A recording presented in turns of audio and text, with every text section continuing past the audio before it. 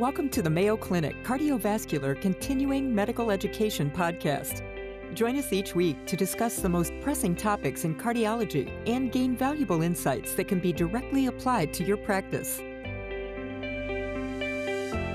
Well, welcome everyone. My name's Malcolm Bell. I'm the host of today's interview with the experts. And I'm very pleased to introduce our listeners and viewers to Dr. Juan Crestaniello, who's a professor of surgery and the chief of our cardiovascular surgical division here. So welcome, Juan. We're here to talk about carcinoid heart disease. Maybe I'm going to start off with a very simple question. As we think about patients who do have carcinoid heart disease, when would we typically be considering surgery in these patients? Thank you, Malcolm. Well, patients with carcinoid heart disease usually are considered for surgery when they develop symptoms. And those symptoms are associated with a malfunction of the right-sided heart valves, either the pulmonary valve or the tricuspid valve. And they usually manifest by either shortness of breath or lower extremity edema or ascites. And those are usually the manifestation of a severe involvement of the valve, severe dysfunction of the valves, either regurgitation or stenosis, and also the repercussions in the function of the heart when that valve dysfunction is associated with RV dysfunction or dilatation is another indication for surgery as well. And of these patients, then, I suspect that many of these may come from referrals from groups looking after their carcinoid disease, maybe before it's even involved the heart. Is that the case? That they maybe have carcinoid symptoms that don't involve the heart initially, but then turn up, with carcinoid heart disease with the symptoms that you described? Well, in general, these patients, they have the origin of the carcinoids in the GI tract. And these tumors, they have metastasized to the liver, and that leads to a constellation of symptoms that are related to the release of the vasoactive substances into the circulation. The systemic symptoms associated with that are usually, flushing and diarrhea. It also can lead to bronchoconstriction. But the typical symptoms of carcinoid are flushing and diarrhea. And all this gets complicated by the presence of congestive heart failure symptoms that is triggered by the bathing of the right-sided heart valve by these substances that leads to scarring and fibrosis of the valves and valve insufficiency or narrowing of the valves. So at this point, then, with a patient has symptomatic carcinoid heart disease on this background, as you described, is there a role for medical treatment, or is surgery really the preferred treatment option at this stage? Well, it is important to have these patients evaluated by a comprehensive team that involves the oncologist. It also involves the cardiologist and obviously the surgeons.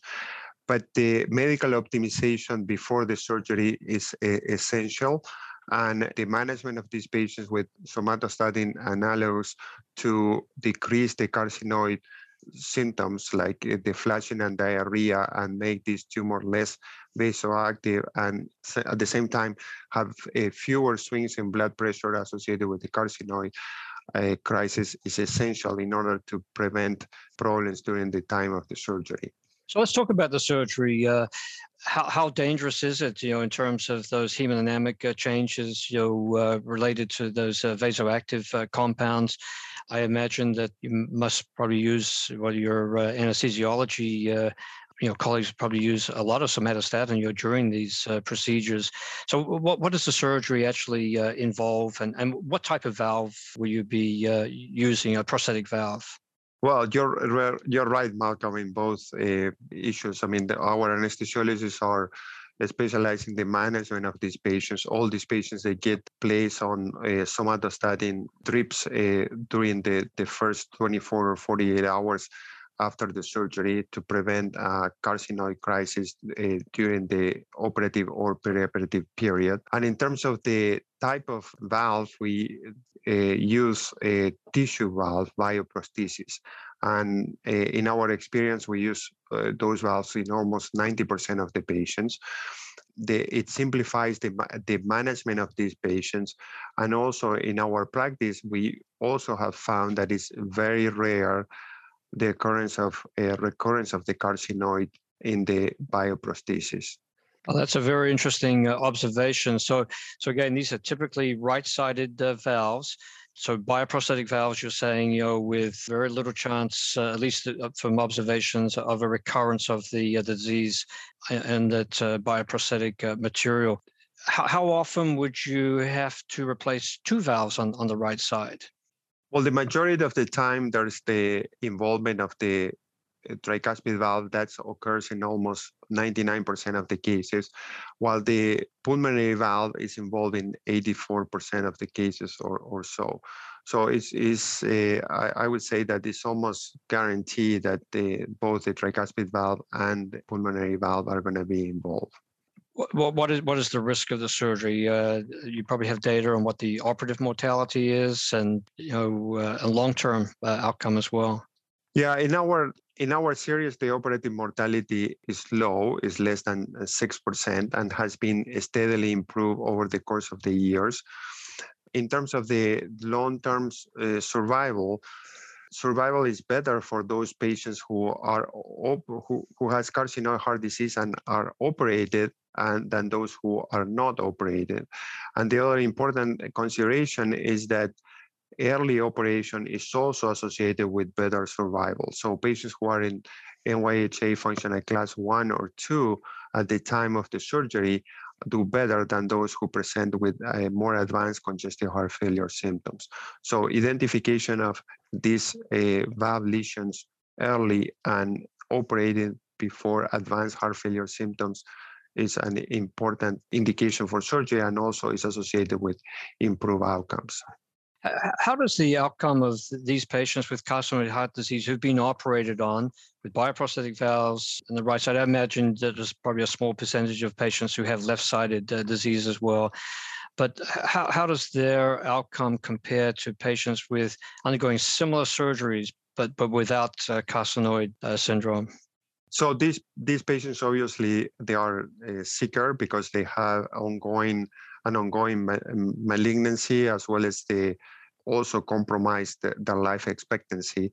So overall, the survival is going to be worse than those patients who had, for example, tricuspid valve disease associated with endocarditis or other problems. But nonetheless, the outcomes of the patients who had carcinoid valve disease is better if they are operated on than if they're not, both in terms of the survival, but more importantly, the quality of life also is better.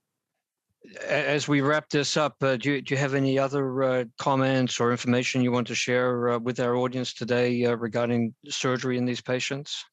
Carcinoid heart disease is increasingly recognized as a cause of valvular heart disease. It is very common in our practice. The early referral to Center of Excellence with experience in the management of these patients by a multidisciplinary team composed by oncologists, cardiologists, anesthesiologists, and surgeons is essential to improve the outcomes of these complex patients. Well, Dr. Crescenella, thank you so much for sharing this information and your experience, with this really, devastating heart, condition. But it's good to hear that most of these patients, that they will have, at least in the shorter intermediate term, better quality of life and better outcome than if they did not have surgery. So thank you so much for being with us today. Thank you, Malcolm. Thank you for joining us today. Feel free to share your thoughts and suggestions about the podcast by emailing cvselfstudy@mayo.edu. Be sure to subscribe to the Mayo Clinic Cardiovascular CME podcast on your favorite platform, and tune in each week to explore today's most pressing cardiology topics with your colleagues at Mayo Clinic.